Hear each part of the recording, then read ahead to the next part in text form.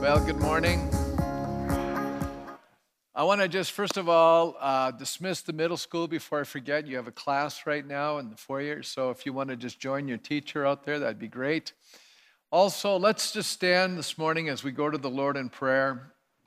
And I'm sure this morning that there are many of you that say, Pastor, there are things that I'm concerned about. All around our world, we're in contact with India. They've had monsoons, flooding, all kinds of challenges there. And I want to just express gratitude. Our church has actually given very substantially to India through this whole COVID-19 experience. Thank you for your generosity. Without even asking, people are still giving to Africa, India, and that just tells me a lot about your hearts. And so just want to commend you for doing that.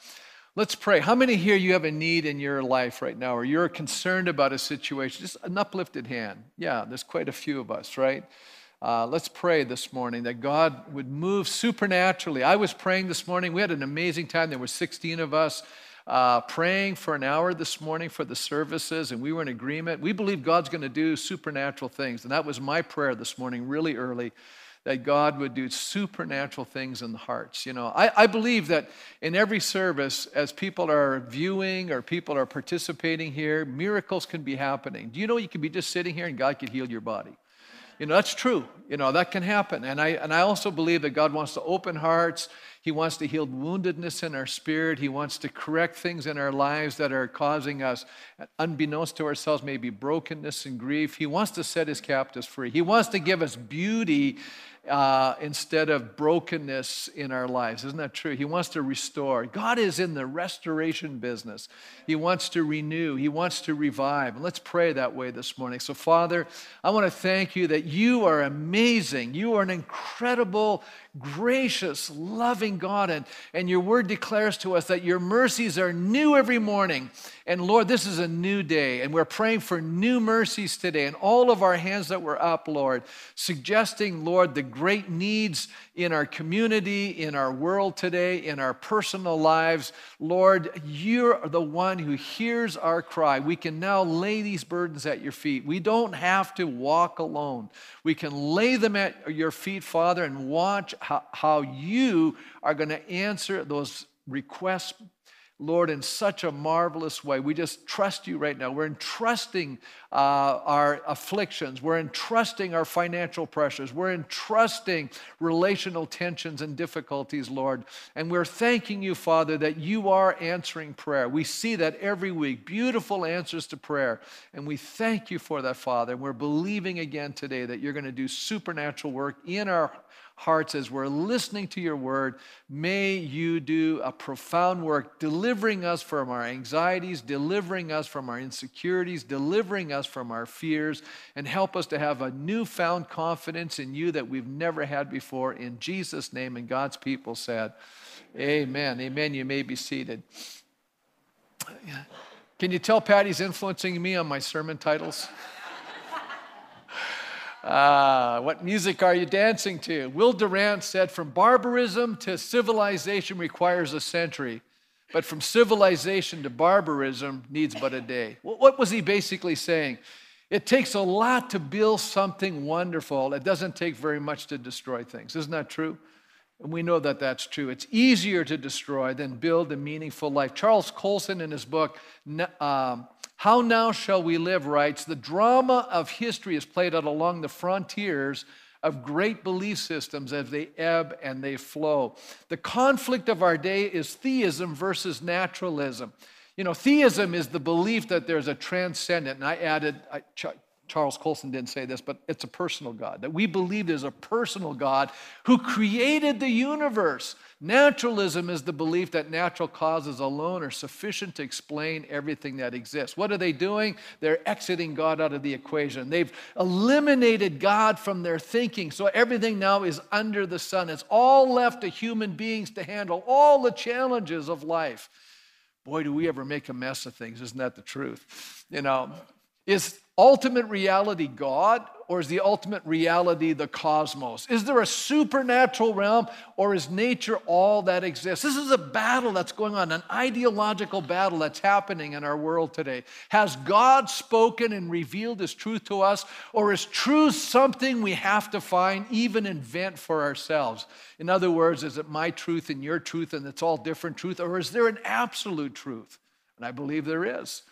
Is there a purpose to our lives, or are we cosmic accidents emerging from the slime? I mean, basically, you either believe that God created the world or the world was evolving, randomly. I mean, that's just the two options. Isn't that interesting? And however you believe is going to affect your lives. The Judeo-Christian ethic believes that God spoke an absolute and unchanging standard based upon His holy character and His moral law, which ultimately has significant consequences. But when a culture rejects God, we become very pragmatic. As a matter of fact, we're utilitarian in our viewpoint to life. We make decisions which seems to work best at the moment, but have no significant understanding of long-term ramifications to those situations. And so, basically, we see then that what we believe about life, I didn't say that. Well, that's okay. We see then that what we believe about life defines who we become and what we do. How many see what I'm saying? What we believe defines what we're going to become. And it defines the decisions we're going to make. It defines our choices. It defines how we're going to live out our lives. And that's simply the music that we're dancing to. Your viewpoint of life is your music. And if God is in your life, you're dancing to a different song than if God is not in your life. It makes a big difference. The music is our worldview, the big picture of life, which helps us answer the critical questions of life. Where did we come from? Who are we? Why are we here? What's wrong with our world? What can fix it? Where are we headed? These questions help us fix our purpose and discover meaning to this life. And in Proverbs 21, which I began last week, but I only focused on one point, this week I want to continue and point out that there were literally three powerful concepts in that chapter. And so I kind of focused in on basically last week the actions and consequences to those who actually had a worldview that excluded God. They were the morally deficient. They had no fear of God in their eyes. But today we're going to look at something I think is far more interesting, and the fact that God is the one who's ultimately in control of human affairs, not humanity, and how the righteous act and the outcomes of being obedient to that knowledge. In other words, what we're going to look at is the sovereignty of God and our response to it. So as I say, our view of life, as some would call it, our worldview determines the choices we're about to make. Atheists see humanity as the ultimate source of authority. Isn't that true? Because God's not in the equation. However, if we know God and revere Him, it will motivate us and transform us and our thinking to make the right kind of choices in our lives. And people of faith see life through a different lens. How many know that's true? You and I are looking at things so differently. And by the way, how you see things is shaped by your perceptions and your perspective and your worldview, basically. And so in chapter 21 here, let's take a look at these beautiful concepts. And I'm going to take a look at these two aspects of wisdom. First of all, we need to embrace the authority and sovereignty of God. That's a worldview. And that's the one that, as Christians, we're embracing. That's the biblical understanding. It's not so much what we say, but how we live that truly reveals if we believe God or not. Okay? So a lot of times we'll say things like, I believe in God, but then we'll live like we don't. You know what I mean? We're almost like, practical atheists. We're saying one thing, but we're acting in a totally different way. And I want to just kind of help us move past our fears for a minute. I think people are living today with a lot of insecurity, a lot of anxiety, and a lot of fear. But I'm hoping at the end of this message that you're going to be able to push all those things aside. How many would like to be delivered from anxiety, insecurity, and fear? Anybody here wants to be delivered from those things? Okay, so let's take a look at how we can get there. And I think we're going to see it. First of all, When we understand that God is in control of everything, we really grasp that. We really understand that. We really see it, and it no longer totally depends on you, but rather on God. How many can take a deep sigh of, I'm so glad God's leading the ship? You know what I mean? Because a lot of us, we're kind of navigating our boats ourselves, but I want to just point out something. God is actually the one who's navigating. And once you understand that, you can say, oh, I can just be part of the crew now. I can start relaxing. It's not all on me. The pressure of life is on God, and I'm just part of the crew now. And if there's a problem, I know who to turn to. I don't have to, blame somebody else for what's going on. I don't have to get upset with myself. I can look to God and say, hey, here's the problems that we're experiencing. So that's why I think worldview is so important. I mean, in other words, is God in control of life, or are we living through random chance? Is that what's going on here? The wisdom writers show us that ultimately God is working out his purposes, even though there are situations and circumstances that will be challenging to us. The wisdom writers give an assurance that God is working through human agency, even though at times those individuals are in a position of leadership, seeming to believe, not believing in God, not understanding God's values, but in spite of all of that, God is still working in and through their lives. I mean, that's an amazing thought. And we're going to take a look at that here in Proverbs chapter 21 and verse 1. Listen, it says, in the Lord's hand, the king's heart is a stream of water that he channels towards all who please him.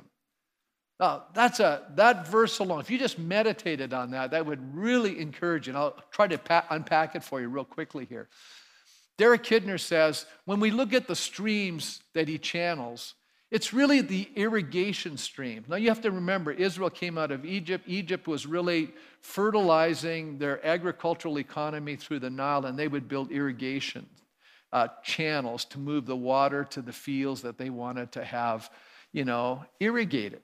Now, just want you to think about what he's saying here. He's basically saying that the king is actually being controlled by the hand of God, and he moves his heart in order to channel his blessings to people that please God. How many kind of like that?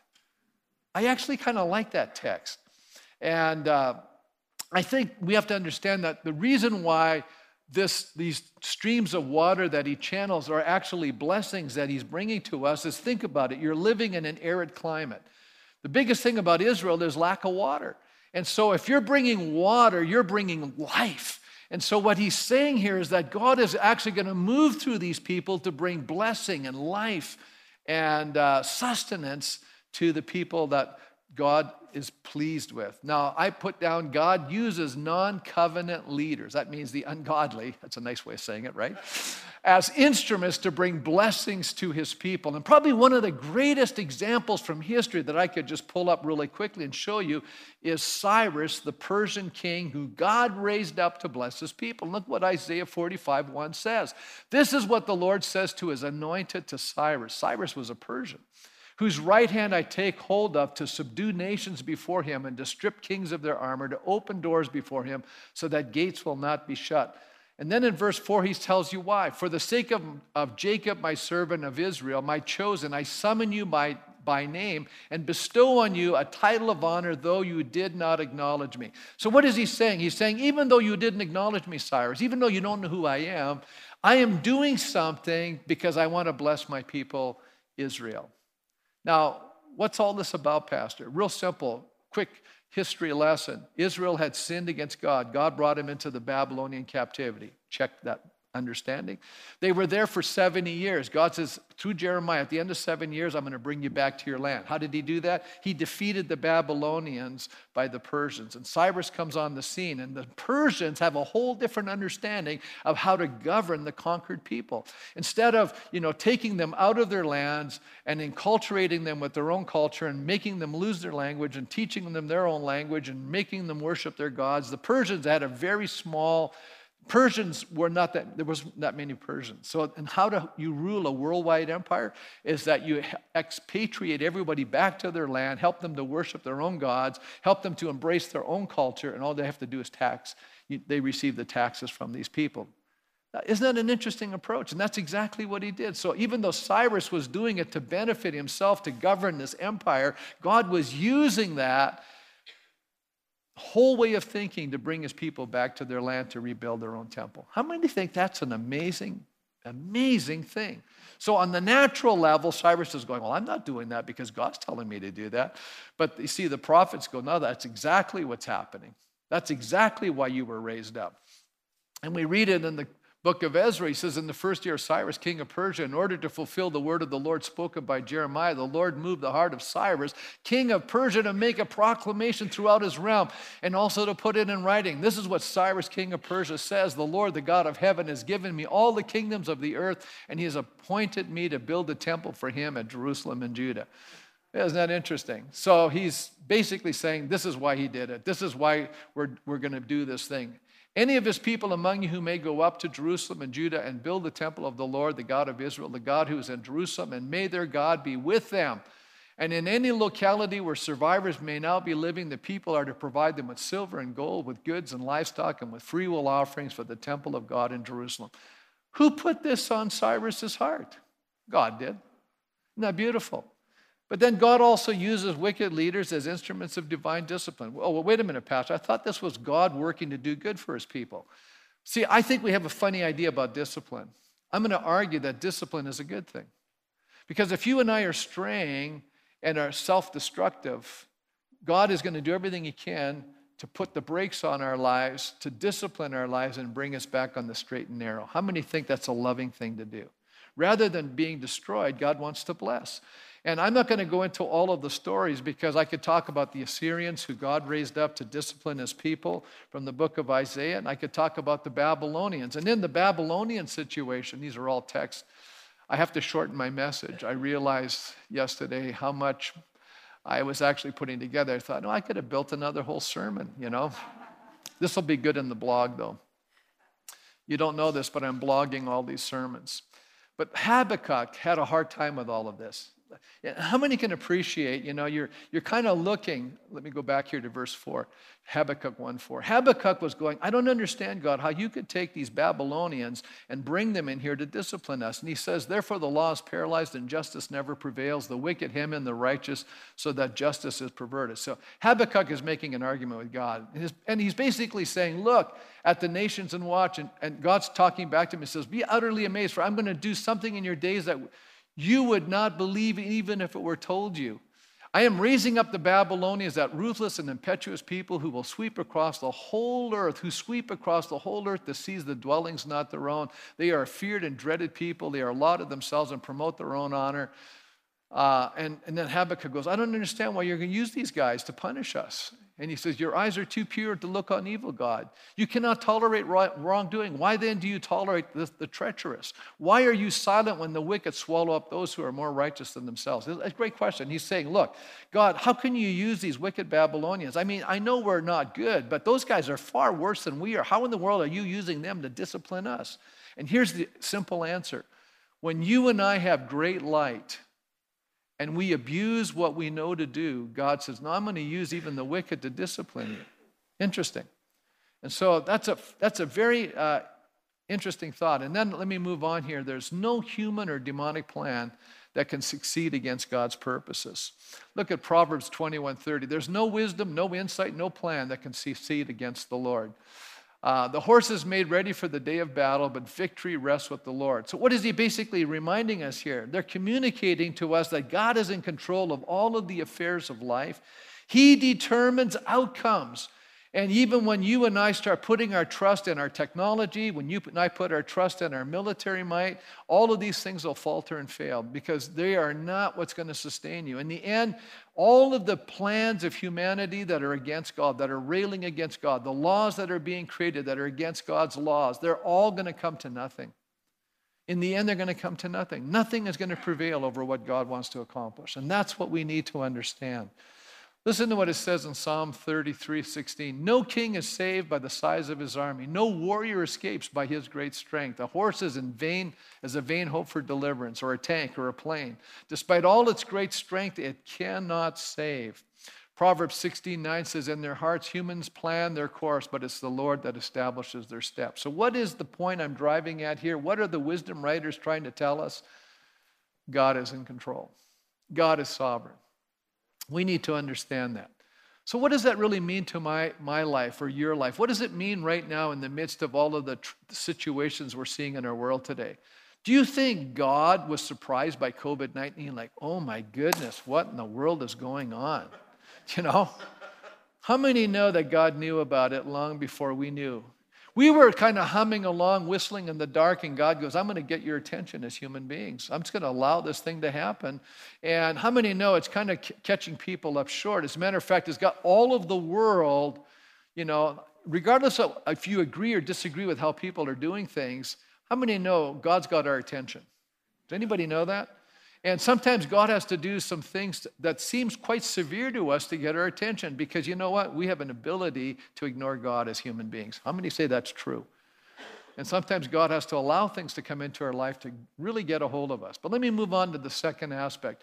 I'm going to change my second point here. I did this morning. This one fits better with what I'm trying to say. And it's simply this. The second aspect towards wisdom is our response towards God's sovereignty.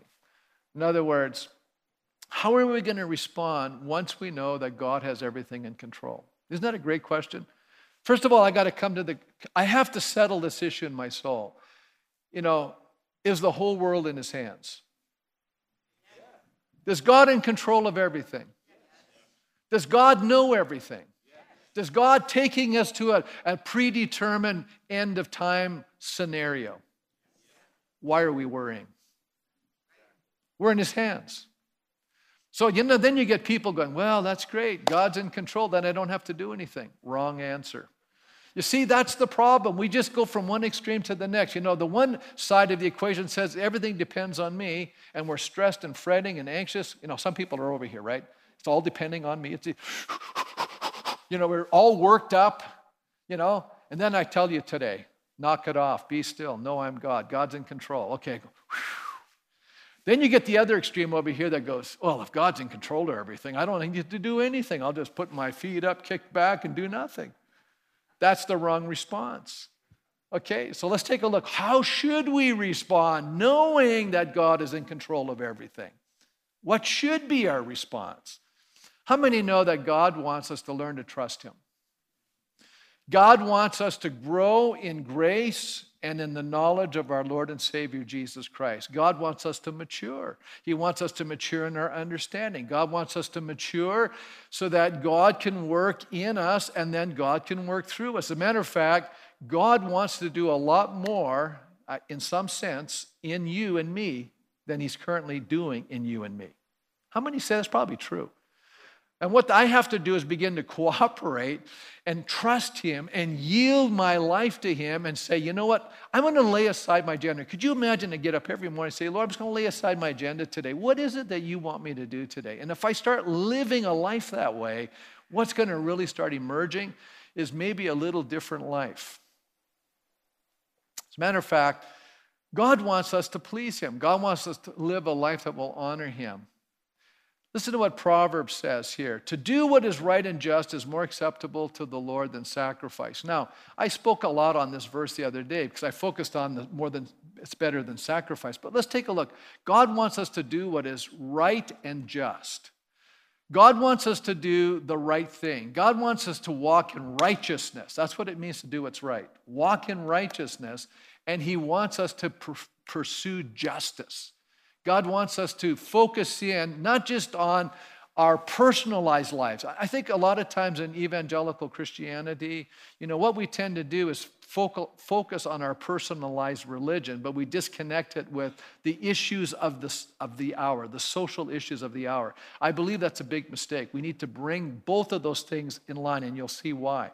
So what are some of the elements that God wants us to learn? What are some of the characteristics of the righteous? What does a life that is pleasing and acceptable to God look like? In other words, what should my response be to the fact that God is in control and I believe in him and I believe he's the creator and I believe he created me for a purpose and I believe that there's a destination in mind? Well, let's take a look. First of all, I think that the righteous have to have a teachable spirit. You know, How many here could say to yourself, I have to keep learning every single day. I've got to keep growing as an individual every single day.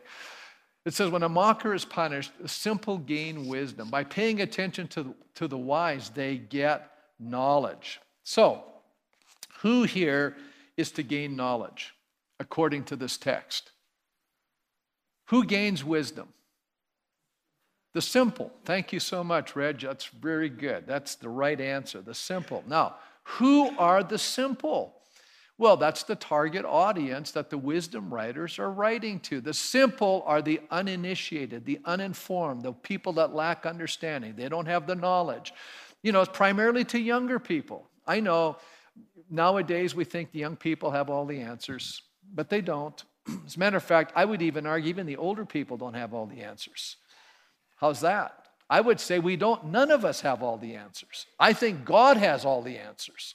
And we need to go back and learn from other people who have walked with God for a long time and gained some experience. And then we need to go back into history and learn from there. And then we need to go back to the Word of God and learn what God is revealing to us so that we can gain wisdom.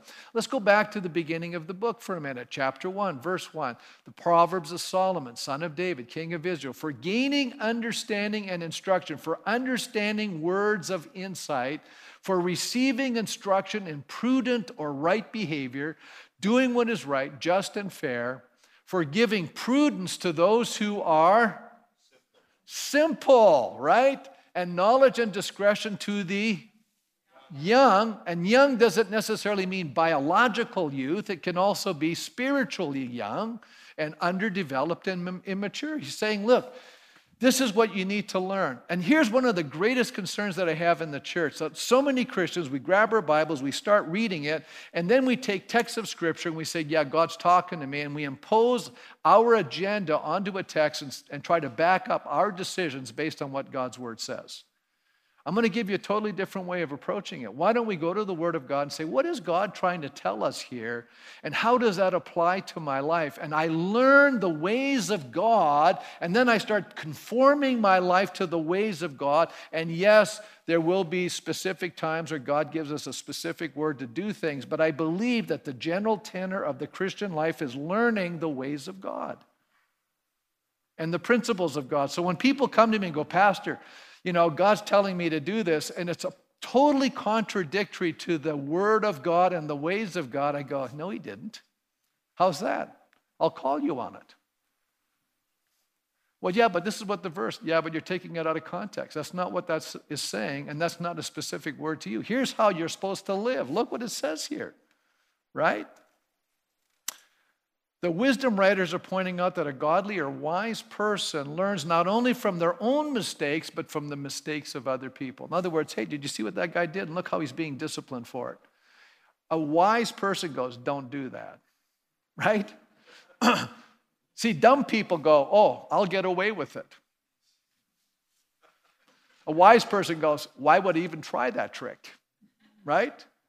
So we learn what to embrace and what to avoid. People who have a teachable spirit keep growing, learning, and developing. When we stop becoming teachable, we become rigid, hard, stubborn, and we suffer as a result.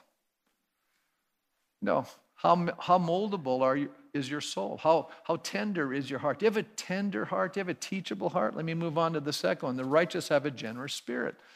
Look what it says here in verse 26 of chapter 21. All day long he craves for more. It's talking about the person above, it's a lazy person. But the righteous give without sparing. Okay. Now, verse 13 says, whoever shuts their ears to the cry of the poor will cry out and not be answered. So here we see the proper attitude towards those who are impoverished and struggling in life. Why are the righteous generous? Because wise people realize that what they have is a gift from God. And when we become more like God, we develop in certain characteristics, one of which is generosity. When we say, Lord, I want to be more like you, God says, okay. And what is God like? He's forgiving, He's merciful, He's generous. Okay, the wise or righteous person recognizes that desire drives all of our lives. Isn't that true? Let's be honest. I said that last week. Your desires are driving your life. And we have to address this issue. When is enough enough? That's a good question, isn't it? You should write that one down. When is enough enough? Because for some of us, we just don't seem to stop. We think more is better all the time, And wise people learn self-control. As a matter of fact, one of the fruit or result of the work of the Spirit, which I equate wisdom and the work of the Spirit as simultaneous ideas, is self-control. You have to control yourself, okay? Now, I like what Dr. Longman points out here. He says, what distinguishes the righteous person from others is that these longings can be redirected. And it can, instead of just being a self-centered person, we can move and become an other-centered person. Now, how many can honestly say, I'm going to raise my hand because this is true of me. When I became a Christian, I was a very self-centered person. I got my hand up. Anybody else in that? Anybody else was a very self-centered person. It was about you and your world. It was a pretty small world, and you were at the center of it. Anybody else was at the center of their world? Oh, the rest of you are so amazing. You got halos on. Okay, so I'm only going to speak to the people with their hands up because, here's the good news for all of you that were self-centered like I was. Over time, as you're yielding to God, God's Spirit is beginning to control your life. You're becoming less focused on yourself and more focused on others. And as that is happening, you're becoming freer and freer and freer. Isn't that an amazing thought? And actually, you're getting happier and happier and happier. The most miserable people on the planet are totally absorbed with themselves. It's getting real quiet in here. It says, the righteous do not hesitate to share their wealth. It's not a matter of meeting one's own desires, which he puts down, which never ends, and then become generous. I think you have to learn to become generous right where you're at. Yes. And that's how you break out of who you are. You start practicing generosity, and it frees you. Okay. You know what I notice? Many times it's the poor people are the most generous. They usually give out of their own necessity, and it's moving when they do that. It's just amazing, and I see that all the time. The righteous person does what is right and rejoices in it. Verse 15 says, when justice is done, it brings joy to the righteous, but terror to evildoers. So how many know that in our world today, we don't want, the prevailing culture, by the way, doesn't want justice, right? But the righteous do, and it says so right here. The righteous rejoices in doing what's right and seeing right done for others. Justice is important to God. As a matter of fact, the prophets were constantly challenging the people of God on the issue of justice towards others. And I think one of the great dangers of a personalized faith is that the focus becomes self-focused on ourselves while ignoring the larger social justice issues of our day. Isaiah had some very scathing words in his generation. Look what he says. He says, for day after day they seek me out. He's talking about the people of God here.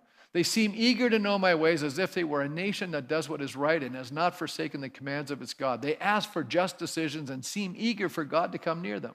I would say that's true of the evangelical church in North America today. This is describing it perfectly. But then he goes on to say, but why have we fasted, they say, and you've not seen it? In other words, what's the benefit of depriving ourselves and we don't see any positive results? Because you know what's happening? Pragmatism steps in then.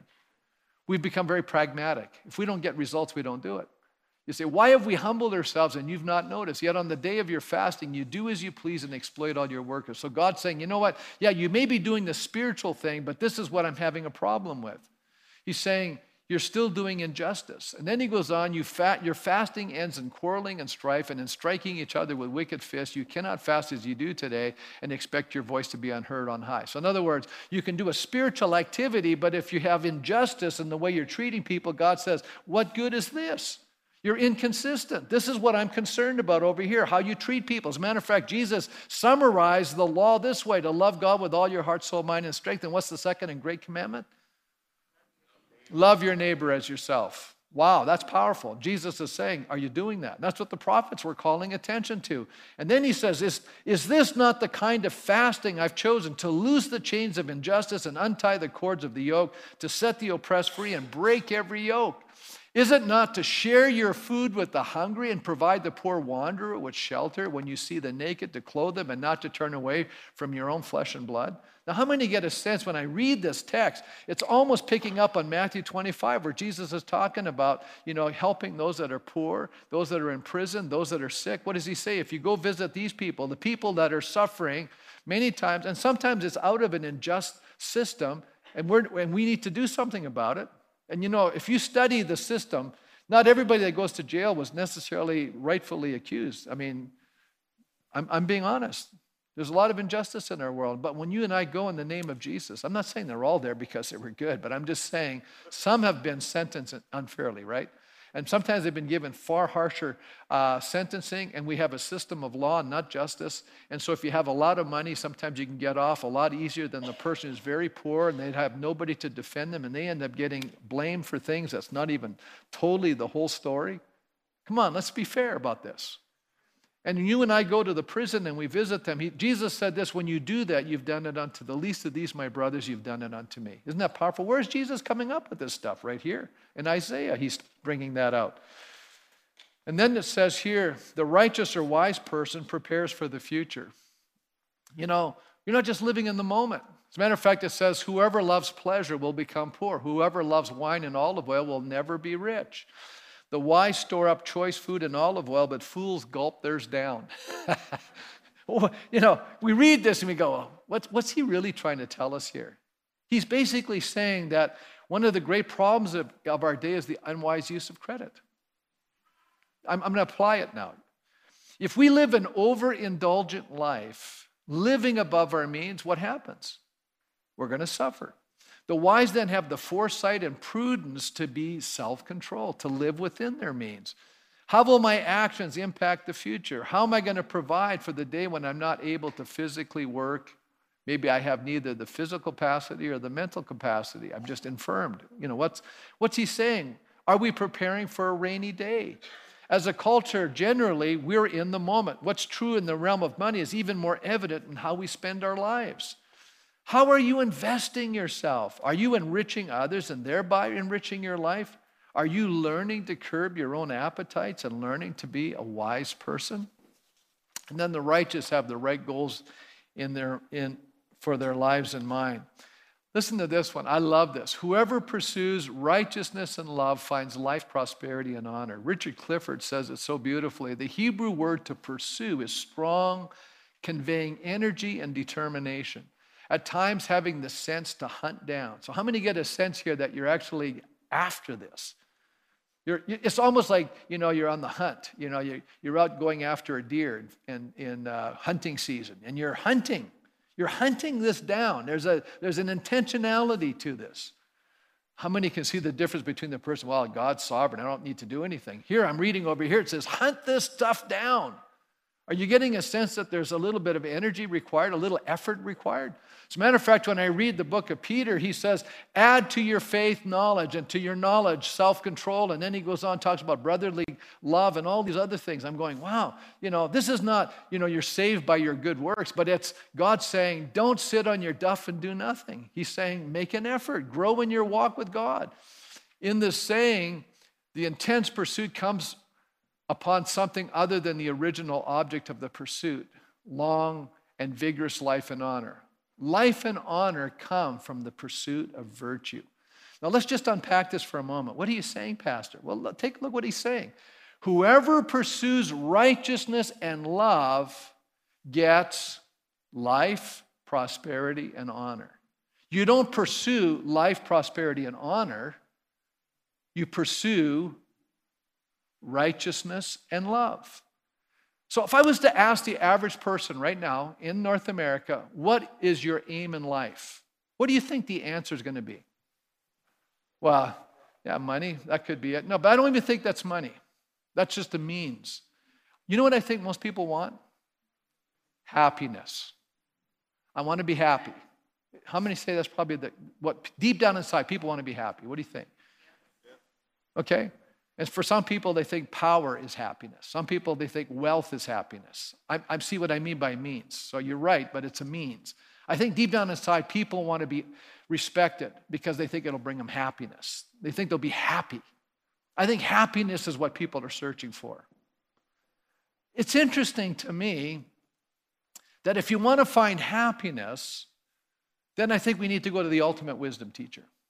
You say, well, who's that? Jesus, of course. And now watch what Jesus does. I mean, think about what he's doing in the Sermon on the Mount. You come to the Sermon on the Mount. Probably the most famous part of the Sermon on the Mount is what? Anybody know? The Beatitudes. That's the right answer. I mean, people love the Beatitudes. Now, the Beatitudes, it starts like, blessed are the poor in spirit. But that word blessed could be translated happy are. Okay, blessed and happy, simultaneous, interchangeable idea. So if you want to be happy, Jesus says, be poor in spirit. Now, how many think it doesn't seem to make sense? It's almost an oxymoron, right? It's almost the opposite. It's the opposite thinking. If I want to be happy, I need to be poor. If I want to be happy, I need to mourn. If I want to be happy, I need to pursue righteousness. Well, this is such an interesting list, right? Isn't that, how many think that's interesting? He's saying happiness comes by pursuing something other than happiness. But most people think, no, I'm pursuing happiness. And that they think that by pursuing this and this and this, they're going to get happiness. I'm going, no. Jesus tells you, he says, blessed are those who hunger after righteousness. They shall be filled. You got to hunger in order to be filled. Now, think about all the ones he's saying here.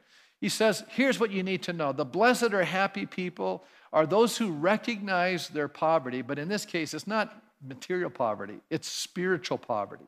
They're mourning, but not over the loss of a loved one. They're mourning over their own sinfulness. They're the people who they're content basically with what God's given them. They're hungering after what's right. They're hungering for what's right. They're showing mercy to others. Blessed are the merciful, for they shall obtain mercy. In other words, we're hungering to show mercy to others. We're pursuing after the ability to do these things to others. They're pure in heart. They're peacemakers. These are the people that are going to experience God's kingdom. They're going to experience comfort. They're going to experience fullness. They're going to experience mercy. They're going to have the ability to experience God. And let me tell you something. In the presence of the Lord, there's fullness of joy. That's the ultimate, to have joy. And joy is even happiness many times is determined on circumstances and situations. I'm happy when things are good and I'm sad when things are bad. But joy transcends or goes beyond my external circumstances. I can actually be experiencing very negative things in my life, but I can still have joy. You say, why can I have joy? Because if I have the presence of the living God, I have joy in my heart. So even though there's a tear in my eye, there's a joy in my spirit. I'm still rejoicing in my spirit. Okay? And then finally, the righteous have moral courage and strength to address the power of the wicked. This is probably one of the greatest needs right now in this hour. We lack courage. I think the church, for the most part, North America, is discouraged. I think we feel like we're on the defensive. We feel like we're in a minority position and, everything's caving in and, we're not making a difference and no one's paying attention to us and we're being mocked and scorned and ridiculed and all the rest of it. Isn't that true? But can I just encourage us? Listen to what it says in this proverb. One who is wise can go up against the city of the mighty and pull down the strongholds in which they trust. Well, what's he saying here? Well, again, I'll quote Richard Clifford because he says it so beautifully. He says, to go up is a Hebrew idiom or an expression of speech for mounting a military assault, and to bring down is an idiom for defeating an enemy. So what is he saying? He's basically saying wisdom is more advantageous than strength. Wisdom, to live right, is a better advantage than all the power in the world. Isn't that amazing? And this is reflected throughout the scripture. I love what the prophet Zechariah says. He says, this is the word of the Lord to Zerubbabel. Not by might nor by power, but by my spirit, says the Lord Almighty. What are you, mighty mountain? This is figurative language. Before Zerubbabel, you become level ground. What mountains are in your life right now? I'm not talking about, the Rockies here. I'm talking about the things that seem insurmountable to you. The things that seem to be pushing and you feel like there's no way you can go through this situation. You feel defeated and you feel discouraged and you feel despair because of these mountains. But it's not by might or power. God says it's by my what? It's by my Spirit, says the Lord, that these mountains will be leveled. Oh, let me go. I got to give you another illustration because you guys aren't catching that. So let me go for another element so you can really get excited. Now, how many know in the Bible when they start describing physical attributes in the Old Testament of someone, it's because the writer wants to make a point. And the person that's got the most description of any physical attribute in the entire Old Testament is a giant by the name of Goliath. Isn't that amazing? You go to 1 Samuel chapter 17 and you have this amazing description of this giant, and he is one big dude. And I'm going to just tell you that right now, that King Saul and all the Israelites, they were intimidated, they were terrorized, they couldn't even do anything. He's taunting them. They're there for 40 days, which speaks of a complete level of crisis and the duration of difficulty. And they didn't know what to do. Isn't it amazing? David comes along. He's just kind of whistling. Hey, Father Jesse says to little younger son David, hey, go down there and see how your brothers are doing fighting the Philistines. Oh, by the way, bring some food for them and, bless their captain. And David whistles along. And he comes on the scene, and here's this giant on the other side of the hillside shouting all of these obscenities and all kinds of nonsense. And David's going, what in the world is going on here? Isn't that an amazing story? And these guys nobody wants to fight this guy because he's their champion, and Israel can't find a champion. Nobody has heart. Nobody's got courage. And David goes, what's the problem? I'll go fight him. Oh, man, his older brother Eliab says, just like David, hotshot David. He thinks he can do anything. You know what the deal was with David? He was anointed by God. The Spirit of God had come upon David. The Spirit of God had come upon David, he defeated a lion. The Spirit of God came on David, defeated a bear. The Spirit of God was on David. He says to King Saul, I'll go fight this guy, and God will deliver him into my hands. God will do this. Where was David's focus? God. Let me just give you these verses. So David says to the Philistine, you come against me with sword and spear and javelin, but I'm coming against you in what? In the name of the Lord Almighty, the God of the armies of Israel, whom you have defied. Listen, you turkey, you're messing with the wrong God. Because you see, in the ancient world, everybody understood the armies that won was because their God was greater. David said, our God is the great God. He's the creator of heaven and earth. There's no God. All of your other guys are worshiping who knows what, but they're not gods. He said, you've defied the ultimate God. You're in trouble, Goliath. This day the Lord will deliver you into my hands, and I'll strike you down and cut off your head. Wow. That's pretty good. I'll do that. This very day I will give the carcasses of the Philistine army to the birds and the wild animals, and the whole world will know that there is a God in Israel. Why is David doing this? For the honor of God. God is being dishonored right now. God is being dishonored right now. David says, for God's honor, I'm going to step out and totally commit myself to a course of action.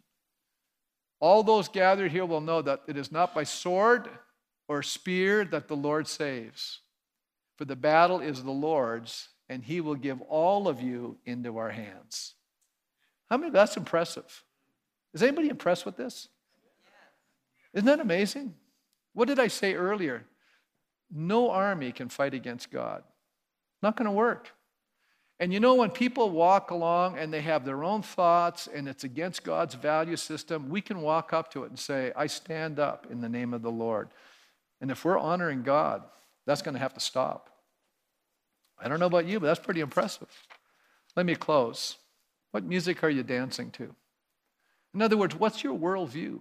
Do you see God as really in control? Or do you think it all depends on you? Do you see, the fact that once you understand that God's fully in control, that you and I can't just kick back and do nothing?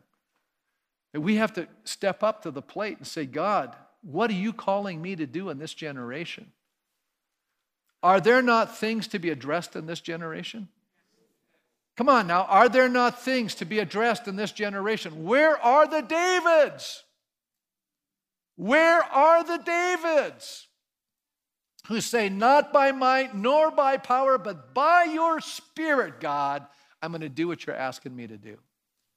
Let's stand.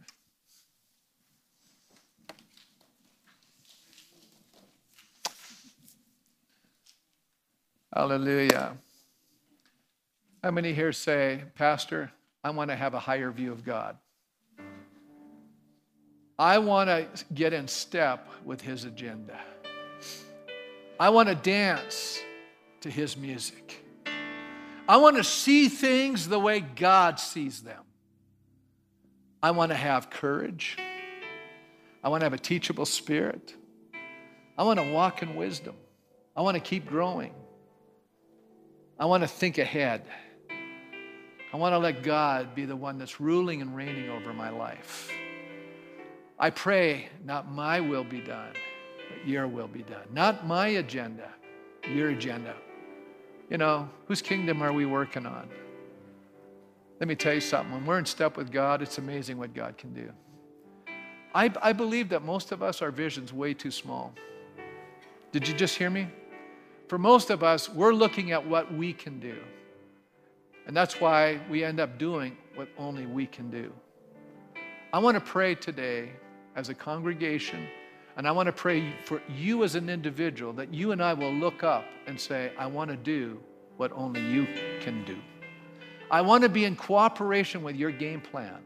I want to be one of your instruments in this world. I want to be a David in this generation. I want to have that kind of a courageous spirit. I want to have heart in the midst of a world that's, I'm going to say it, gutless and heartless. Isn't that what we are right now? That's where we are, folks. But I don't want to be like that. When there's a battle to be fought, I don't want to be running away. I want to be running to. But I want to do God's purposes. It's not about us. It's about him. See, David was there to honor God. Remember last week when I was preaching, remember David said, who am I?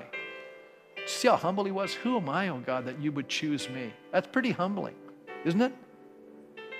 But God will choose you if you will give him everything you are. How many here are saying, Pastor, I want to respond. I want God to use my life. I want it all holes barred off. Let's do it. Okay, God, here's my life. Whatever you want with it, I just give it to you right now. I have no idea where you're going to take me, what the journey's going to look like. I'm not saying it's always going to be easy, but I'm going to tell you God's going to use you in a very powerful way, way beyond with anything you could ever think, ask, or imagine. So, Lord, that's my prayer for us as a congregation. That's my prayer for us individually, that we will become courageous, that we will become fearless, that we will be full of wisdom, that we will be teachable. Lord, that we will be growing, that we will be prudent. That's another word to describe what you want us to become like. That we will learn, Lord, to be self-controlled, and that it won't be about us. It'll be about you. Lord, I pray right now that all anxiety, all insecurity, and all fear will be stripped from our soul. And I pray in its place will come a quiet confidence in your sovereign control over our world. Help us to have a vision that the whole world is in your hands and that you're bringing this world to a purpose and a destiny. When we read Revelation, Lord, we recognize the kingdoms of this world will become the kingdoms of our Lord and of his Christ. And he shall reign forever and ever. In Jesus' name, amen. God bless you as you leave today.